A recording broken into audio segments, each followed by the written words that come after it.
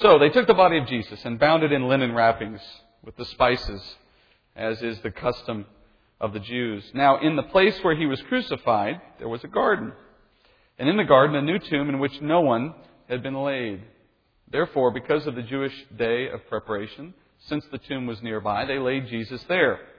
Now, on the first day of the week, Mary Magdalene came early to the tomb, while it was still dark, and saw the stone already taken away from the tomb. So she ran and came to Simon Peter and to the other disciple, whom Jesus loved, and said to them, "They have taken away the Lord of the tomb, and we do not know where they've taken him." So Peter and the other disciple went forth, and they were going to the tomb. The two were running together. And the other disciple ran ahead faster than Peter and came to the tomb first. And stooping and looking in, he saw the linen wrappings lying there, but he did not go in. And so Simon Peter also came, following him, and entered the tomb.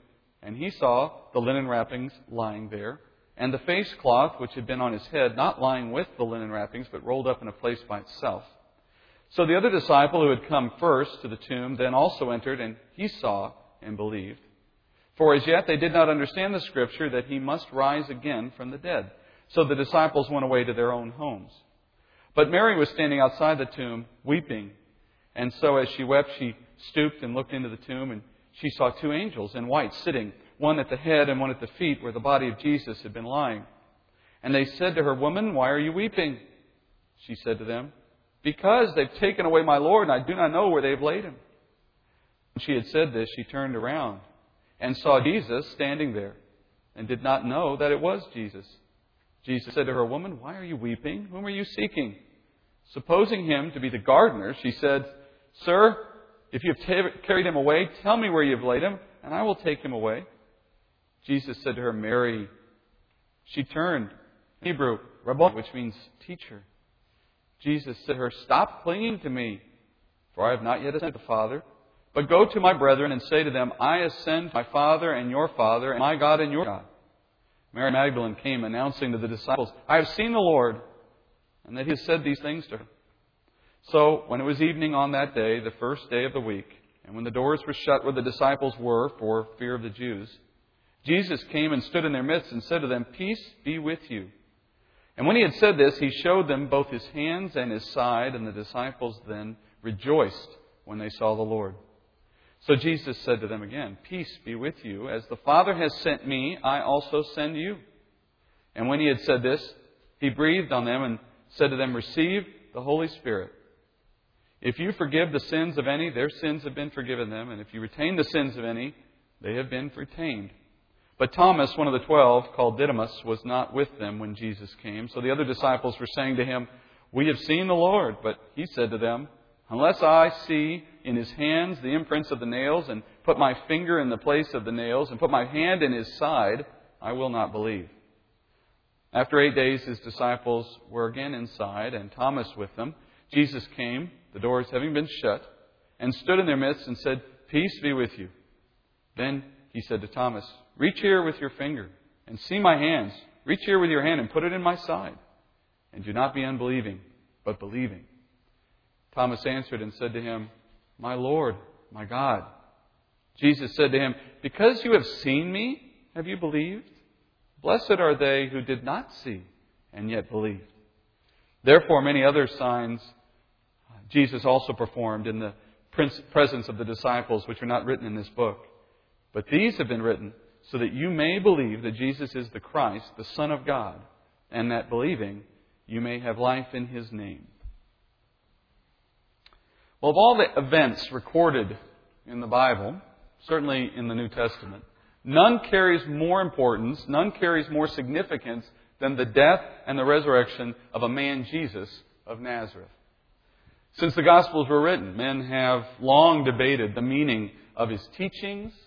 They've debated and argued over His identity. And they have debated the significance of His life lived on earth. But there can be no argument, there can be no debate about the meaning of the passage we just read here Easter morning. Because the events recorded here in John and in the Gospels written by the other authors give us only a stark choice. They leave us only with this compelling dichotomy. For on the one hand, you can look at the text here this morning and make a choice for yourself to believe that this is a fraud.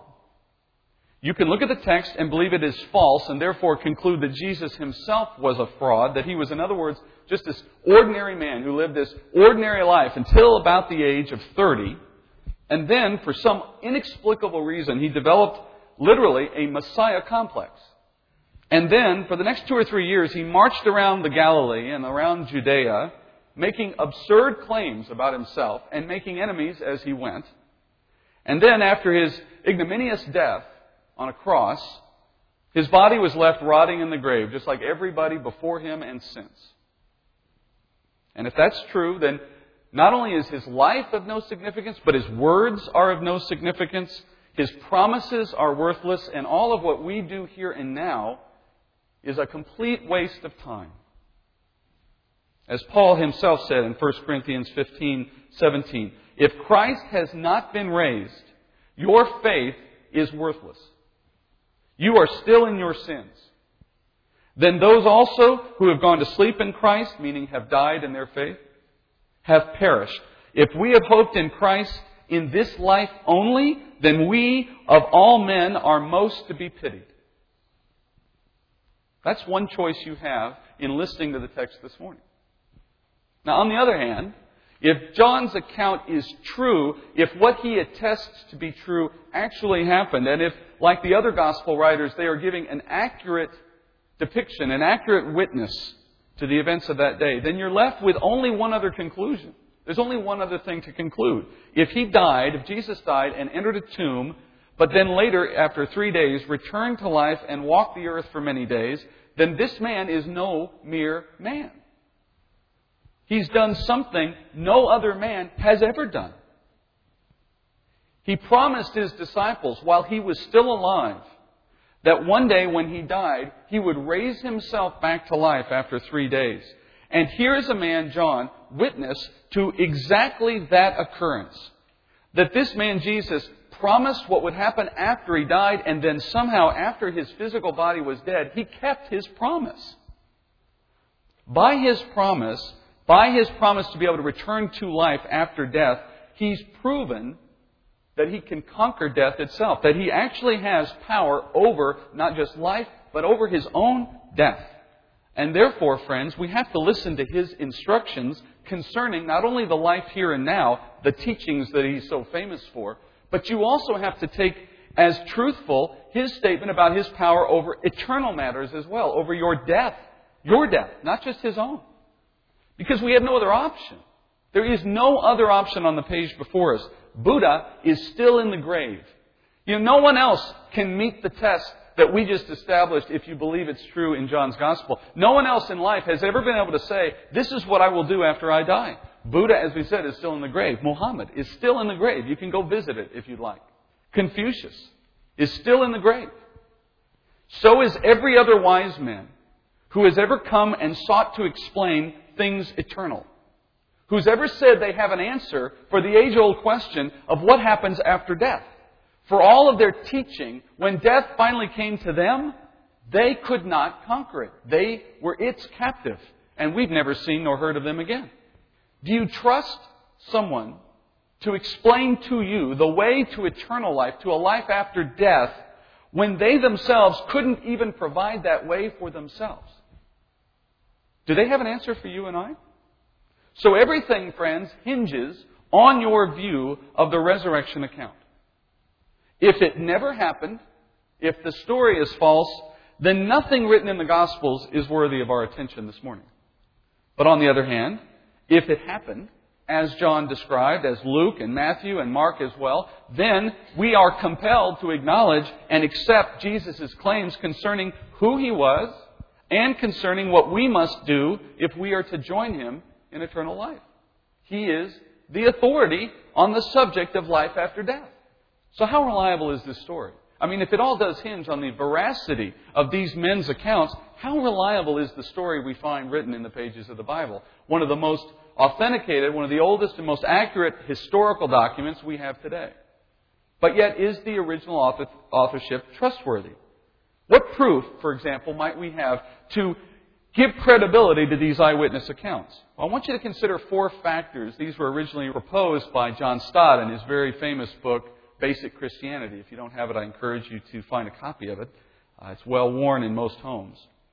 John Stott lists 4 factors that if you examine them carefully from the record of Scripture, they give reason, they give support to the testimony that is given in the Gospel record concerning the resurrection. First, he says, consider the accounts surrounding the absence of the body. The absence of the body is your first point. Now, we know from the 4 Gospel accounts that after 3 days, a woman close to him, women close to Jesus, and familiar with his burial location, returned to the tomb. Now, they returned early on a Sunday morning. That's why we celebrate Easter on Sunday. This is the Sunday that followed a 2-day Sabbath period. That there was not only the normal Sabbath of Saturday, but there was a high Sabbath on the Friday prior as well, due to the Passover week and the Feast of Unleavened Bread. So as a result, they were prohibited from leaving their home for 2 days. But then Sunday morning appears, and they are free to leave their home, and they rush back to the tomb. As they rush at daybreak, they bring, as we're told in the other Gospels accounts, spices to further prepare the body. Likely the rush to put Jesus in the grave before dark on the day he died left him somewhat insufficiently prepared for burial. That whatever was done in haste, and the women knew that and were coming back to finish the job on Sunday morning. Now, when they arrive, we know from John's account, they find the tomb empty. They find the stone rolled away, the stone that had been placed there to hold the tomb closed. Later, as we know, they come back and tell the apostles. That raises concern, and so Peter and John, we're told, come back to see this for themselves, to verify that this tomb is in fact empty. Now, before someone can claim to be resurrected, it's self-evident that their previously dead body can't remain in the grave. You can't find their dead body if in fact they've been resurrected. You have to understand the term resurrection does not mean the spirit returning to life. That's not what the word means. The word means the physical body returning to life. In other words, not just a ghost coming out of the grave. That's not resurrection. Resurrection is the body coming out of the grave. And that is the promise that Jesus has extended not just for himself, but to everyone who believes in him. In fact, to all men of any kind, believer or unbeliever. All will be resurrected. All will return to a physical body someday. The only question is, what will you do next? There have been theories proposed to explain why his body was not found in the grave according to these accounts. For example, perhaps the women just got lost. Perhaps they went to the wrong tomb. They went to the wrong place, found his body missing because they were in the wrong place in the first place. Now, that's unlikely for several reasons given the account. First of all, what about the apostles and the others who no doubt would have taken the same trip to verify the empty tomb? Not just the ones we hear about in this account, but all the others that would have no doubt done much the same thing when the news spread. I mean, it's one thing for the women to get it wrong, or maybe even John and Peter, as unlikely as that is. But for how long would that have gone on before somebody realized, oh, we're in the wrong place? And then the body would have been discovered. Well, the second theory is perhaps Jesus wasn't really dead. The swoon theory is the way it's often called, that he was essentially incapacitated by the cross, passed out, thought to be dead, and then later in the tomb he resuscitated and walked out. Well, it's pure conjecture to suggest that, but more importantly, it contradicts everything we see in the Scripture, and it defies human logic. I mean, I want you to consider what that theory requires.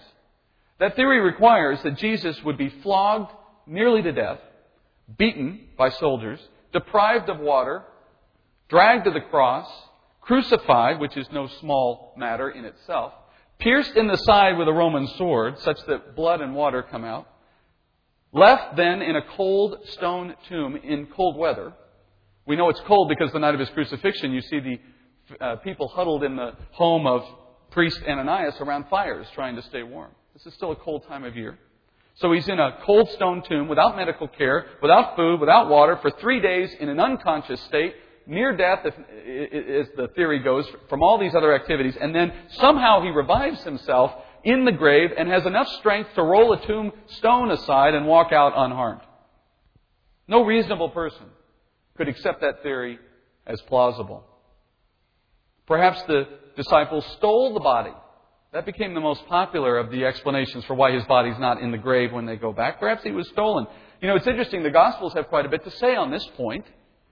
The theory is so old, in fact, it actually predates his death. In Matthew's Gospel, chapter 27, verse 62, on the next day, the day after the preparation, the chief priests and the Pharisees gathered together with Pilate and said, "Sir, we remember that when he was still alive, that deceiver said that after 3 days I'm to rise again. Therefore, give orders for the grave to be made secure until the third day. Otherwise, his disciples may come and steal him away and say to the people, 'He is risen from the dead.' And that last deception will be worse than the first." Pilate said to them, "Well, you have a guard. Go, make it as secure as you know how." They went and made the grave secure. Along with the guard, they set a seal on the stone. So they took precautions. His very enemies took precautions to prevent just such a theft, and in doing so, they actually strengthened the gospel account concerning the resurrection. And it worked, in fact. You look at the testimony of the guard himself, and that's recorded in Scripture in Matthew's Gospel as well. The guard, after the resurrection, goes back to essentially his employers, the Pharisees, and look what he says. Chapter 28 of Matthew, verse 11. "Now, while they were on their way, some of the guard came into the city and reported to the chief priests all that had happened concerning Jesus' resurrection. And when they had assembled with the elders and consulted together, they gave a large sum of money to the soldiers and said, 'You are to say, his disciples came by night and stole him away while we were asleep. And if this should come to the governor's ears, we will win him over and keep you out of trouble.' And the guards took the money and did as they had been instructed, and this story was widely spread among the Jews and is to this day." So the false rumor that the body was stolen is actually countered, ironically, by the words and actions of the very men who were afraid of just such an outcome, as recorded in Scripture. Their own guard testified that the body was missing after the third day and he didn't know why. And they said, well, then we need to come up with a good story, and here it is. So the reality of the body being missing and unaccounted for and without logical explanation apart from the resurrection gives support to the authenticity of the gospel claim. There is no other record of its day that suggests any credible alternative to the disappearance of Jesus' body. So we have to consider that factor. A second critical piece of evidence in support of the resurrection account is the undisturbed grave clothes. This is quite compelling. John, we know from this account, was one of the two apostles who ran to the tomb after the women. And he was the second to walk in, Peter walking in beforehand. When John walks in, he gives the most detailed account of what he saw in that tomb, of all the gospel writers. And he particularly focuses on the arrangement of the grave clothes. So they must have made an impact on him. When he walked in and saw their physical positioning, it must have had an immediate impact, and he wrote about it. Earlier in John's account, we hear about this wrapping process, about how they wrapped the body in John 19:39. Nicodemus, who had first come to him by night, also came bringing a mixture of myrrh and aloes, about 100 pounds weight. So they took the body of Jesus and bound it in linen wrappings with the spices, as is the burial custom of the Jews. And in the place where he was crucified, there was a garden, and in the garden a new tomb in which no one had yet been laid. Therefore, because of the Jewish day of preparation, since the tomb was nearby, they laid Jesus there. Now consider what we just saw. In fact, you have to know a little bit about the burial customs of the day and about how they would have prepared his body to have a full understanding of why these grave clothes are important to the story and why they impacted John the way they did.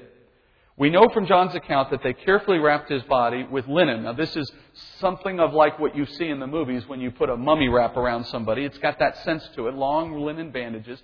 But the way they would prepare a body to keep it from deteriorating too quickly was to take a powdered form of myrrh, a very strong-smelling spice, and it's also a decadent. It takes moisture, it sucks moisture away from the body. And they would take the linen, and as they're wrapping the body, in between the folds, they're sprinkling this powder the whole time. And the aloes and the oils are there to help wet it down and keep it on the linen.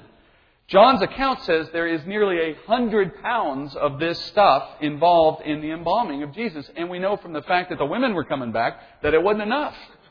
They were going to do even more. All right? But at least there was 100 pounds of spice. These bandages are going to be wrapped so tightly and then, kind of stuck together with the powder and the aloes and the weight of it all in such a way that the person who is wrapped this way, in the custom of the Jews, would have been completely immobilized and essentially in a straitjacket, his whole body. Now, there was an interesting aspect of the custom. You noticed in the text I read, John mentions they did it in accordance with the custom of the Jews. What he's referring to there is the way they wrapped. They wrapped in a style not like what you see with pharaohs, but differently. They wrapped the body up to the neck. Then they stopped and left the neck open. The neck was not covered in any way. And then the head was covered in such a way that it left the face open. So the face could be seen in the neck, but the head otherwise was totally wrapped and the body was totally wrapped. This was a Jewish style of wrapping. So a body wrapped in this way would have been totally immobilized, though you could see the face and neck, couldn't have moved an inch, which means that if, on the one hand, if the body had resuscitated itself, or if somebody had come along and he was still alive and resuscitated him, the only way to free him from that moment would have been to completely unravel all of the clothes around him. There's no other way to get his body out of there and leave the grave clothes behind. You can't slide him out. Now, if he had just been stolen and was dead, and yet you wanted to leave the grave clothes behind so as to pretend he had been resurrected, you still have the same problem. You still got to unwrap the body. But what John's account says is this, in John chapter 20, verse 6, which I've already read, "And so Simon Peter also came following him and entered the tomb, and he saw the linen wrappings lying there, and the face cloth which had been on his head, not lying with the linen wrappings, but rolled up in a place by itself." Now, the Greek text here gives you a different sense of what he's describing. And unfortunately, the English here has changed the thinking a little, or changed the sense of it a little. Lying here means collapsed. The sense of it is the linen wrappings were around the body, and then all of a sudden the body's gone, and the weight of that 100 pounds of spice collapses the linen wrappings into a flat form, a lying there, in other words, in exactly the position that the body was. Even more convincing, John goes out of his way to say that the head bandages are lying nearby, but separate from the rest. The text I read uses this unfortunate translation, rolled up. It's not rolled up like you take a piece of paper and roll it up and wad it up. That's not the sense of it at all. The sense of rolled up is in the way it's formed around the head. Rolled. A bowl, in other words. There is this bowl wrapping sitting separate, and the word separate here suggests specifically adjacent to, but not touching, which would have been consistent with the fact that the neck would have separated the head cloths from the rest of the body cloths. In other words, here's this bowl of a headdress sitting there, separated nicely from a flat, compressed body wrapping. Because at the moment of his resurrection, folks, his body was no longer there. The moment of our rapture involves an instantaneous changing of the body from its current state to a new glorified state. That is the form, or that is the method by which Jesus himself was resurrected. He immediately moved from a state of deadness to a new alive state in a new body, such that what was on his previous body simply collapsed. This is why I think that some have envisioned the day of the rapture to involve clothes being left behind in the place of where the body once sat. There's a joke I remember of some people who did this to their pastor one day as a way of playing with him. He came to work one day and they had taken a couple of the vehicles and kind of parked them up on the curb, and then left the door kind of open, put some shoes and clothes in the car. And then in the office, they had clothes sitting on chairs and shoes underneath. So he walked through this office thinking that he had missed the rapture. Boy, that must have been a bad day for the staff after that. But John's Gospel, going back to the point, that's kind of fun. No, don't try that, by the way. So John's Gospel does a remarkable job of reflecting accurately the setting you would expect given the story of the resurrection. And if you had tried to fake that, it was nearly impossible given the fact that you would have had to find a way to wrap a body with 100 pounds of spice and then get the body out from under it. Not something anyone would have achieved with a guard standing outside the tomb the whole time. So the evidence of the body's disappearance is consistent with a miraculous transformation into new life. Now that brings us to the third factor. His appearances. In the Gospel record, there are 10 separate accounts of Jesus appearing in a resurrected living body to other men and women and the apostles and crowds and even to a couple of oblivious pilgrims on a road to Emmaus.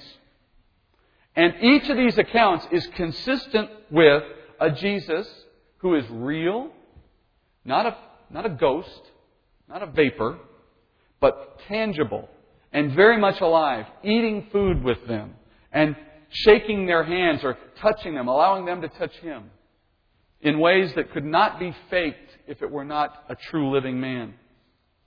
Now, what explanations would you propose for these reports to explain them away? Well, C.S. Lewis is famous once for writing that in terms of who Jesus was, He must either be a liar, a lunatic, or Lord.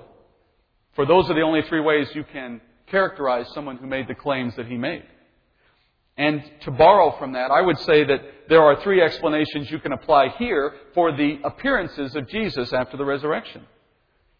The men and the women who said they saw Him were either liars, or they were lunatics, or they were telling the truth about a resurrected Jesus.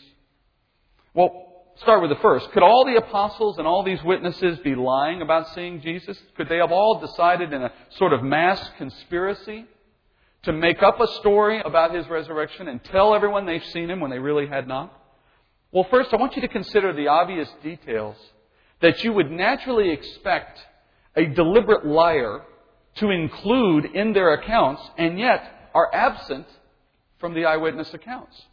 For example, the four gospel accounts are considerably different concerning how He appeared and who He appeared and even things that He said. Now, there are ways we can reconcile them, but the point is, if you set out to have a conspiracy, don't you get your story straight? Isn't it an easier, more effective, plausible conspiracy if you're all telling the same story than if you have vastly different ones in some cases? It seems to run against their own good purpose if they're trying to lie, that they would do it in the way they did it.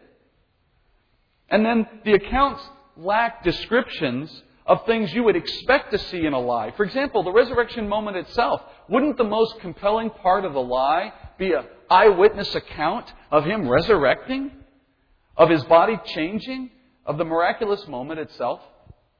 Wouldn't that be the natural thing you'd go to first if you were making up the story? And yet none of them include that detail because no one was there to see it as God planned it.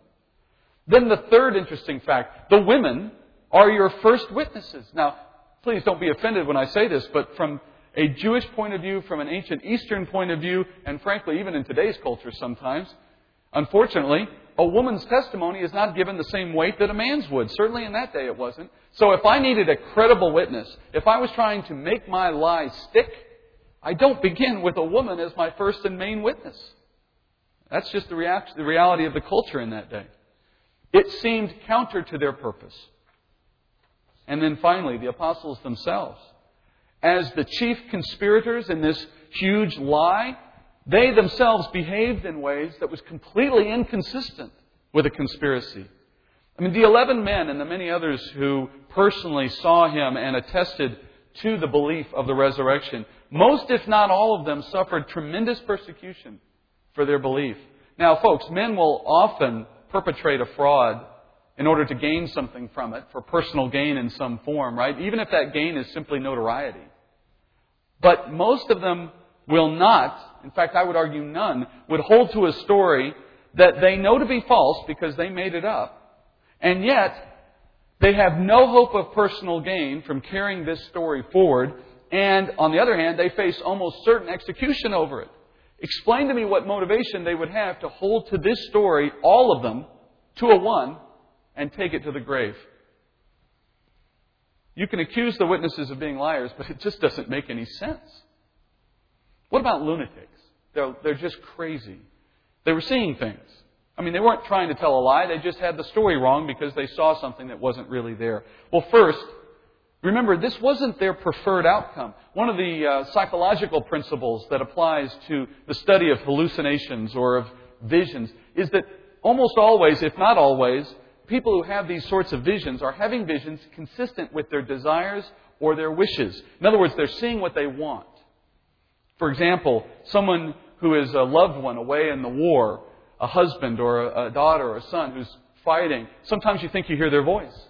Sometimes you think you see them drive that car that they always drive, or you feel like you saw their shadow around the corner. There's a longing for them that leads you to see things that aren't really there.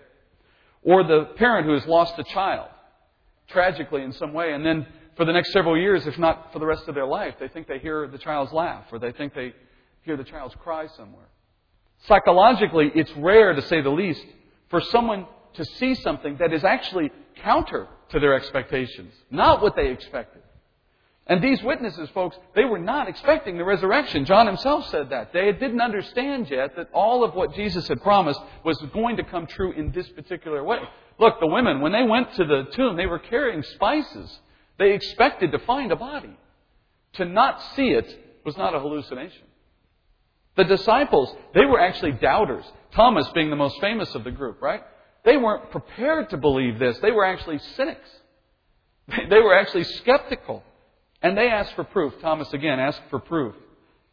So these visions, if they were visions, would be some of the most remarkable ones ever seen in the study of human psychology, because for the first time we can tell, people were actually having mass hallucinations over things they never expected nor wanted.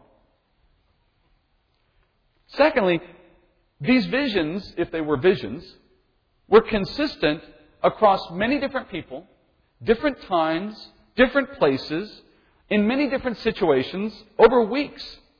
Some of these people, for example, were close friends of Jesus. They knew Him well. But others were distraught. Some were doubting, we've already said. Some were oblivious, the men on the road to Emmaus being the perfect example. The last person they expected to see was this guy Jesus they just heard got killed. On what basis would they have imagined Him standing there? Even Paul himself experiences later an account of seeing Jesus on the road to Damascus years after the resurrection. This man, least of any, would have been desiring to see this person that he was so busy trying to persecute in the form of the followers. These sightings, folks, simply don't fit the pattern of crazy people hallucinating a vision of a risen Jesus. You may make that claim in contrast to the claims of Scripture, but you're on more tenuous ground than Scripture is in that case, logically speaking. Well, fourth, there's one final proof of Jesus' resurrection being valid and being believable. And this is probably the most powerful of the three. And that is the changed lives of those who followed Him in the later years, and of the apostles particularly. I mean, if the crucifixion and the death of their master and of their teacher had left the apostles scared and sorrowful and disillusioned, well, then their belief in the resurrection left them hopeful and determined and transformed in the years that followed. Each of them, we know, embarked on a life of difficulty, of persecution, of personal jeopardy, all in the name of this risen Lord, who was their reason for this new lifestyle. Peter, for example, we know in the time leading up to the crucifixion, he denies Christ. He's so afraid of the situation and afraid of being caught up in it. And then later, after the death, he returns to his fishing. So apparently the death and the life of Jesus did not change Peter's outlook on his own life. At least not in what we see in the record. But then, as he's in the boat, Jesus appears to him for the second time and says, "Leave your nets and follow me." And this time, the man leaves so that he could then found a church in Jerusalem, or at least lead the persecuted church in Jerusalem, going to the cross himself, ultimately, over what he believed about this risen Lord. So, folks, if you want proof that there was a risen Christ, Peter's life gives wonderful example of the fact that until he saw a risen Lord, his heart didn't fully commit to the mission God had given him. Well, then there's James. James is well known because he's one of Jesus' earthly brothers. He shared Mary as his mother, and he had Joseph as his father, unlike Jesus. Now, we're told in John's Gospel, John chapter 7, verse 5, that none of Jesus' brothers, his earthly brothers, believed in his testimony as Messiah while he still walked the earth, James being one of them. And then we see the famous letter James wrote, where he doesn't even bother to describe himself as the brother of Jesus as much as he wants to prefer to describe himself as the slave, a bondservant of this man who was once his earthly brother. After the resurrection, James becomes not only a believer in Jesus' claims, but he becomes a fellow leader with Peter in the church in Jerusalem. Clearly, the resurrection of Jesus changed James's mind concerning the identity of his brother. And then finally, there's Paul. There's Paul, chief persecutor of the church in the early days. A man, we're told, breathing fire against believers, breathing accusations against them. And then a risen Lord appears to him on that road, and he becomes the greatest evangelist in the history of the church. How do you explain their lives? How do you explain what happened to those three men, among many others, in their day? Or for that matter, how do you explain the thousands of lives that were changed at Pentecost? How do you explain the millions of lives that have been changed in all the centuries that have come since? Does a lie change a man's heart that way? Do crazy people grow and persevere and love in the way that Jesus' followers truly do? The only explanation that holds water in what we've witnessed and what is recorded in Scripture is a risen, resurrected Jesus. And by that resurrection, these people stood convinced in His claims concerning Himself. Folks, the proof is really overwhelming. The only reason we don't go to it automatically is because it's not reported on CNN, I guess. It didn't come to us in an email, because everyone believes those things, I'm told. Jesus died, He remained in the tomb for 3 days, and then on the first Easter Sunday, His body left that grave, never to die again. As Paul says in 1 Corinthians 6:14, "Now God has not only raised the Lord, but will also raise us up through His power." What does it say to our hearts here now, 2,000 years after this man returned to life and walked the earth, that He was able to keep His promise? What does that mean to you and I today? For He said before He died that after I die, I will come back to life. Think about what that requires. How do you actually do that? When all that you can do in your normal life is achieved through the power of a physical living body, when that physical living body has been put in the grave, what is it you can do? The only one who has any power at that point is the Creator of that body. So when He has the power of life over death in His own body, He gives self-evident proof that He is the Creator, that He has the power of God, nay, that He is God, as He claimed to be.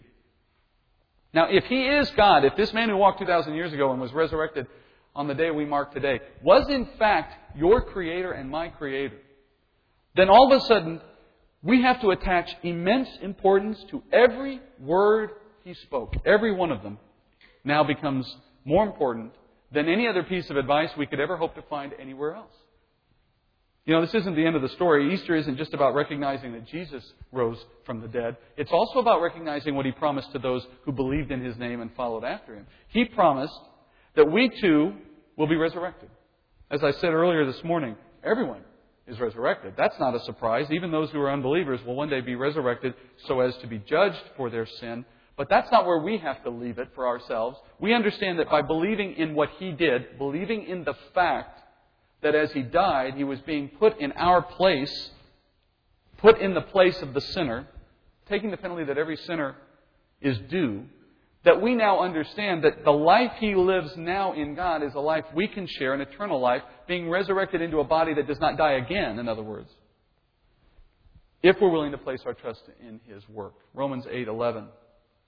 If the Spirit of Him who raised Jesus from the dead dwells in you, He who raised Christ Jesus from the dead will also give life to your mortal bodies through the Spirit who dwells in you. See, the key is that the Spirit of God brought the life back to the body of Christ, and will do the same for us if, as Paul says, He dwells in you.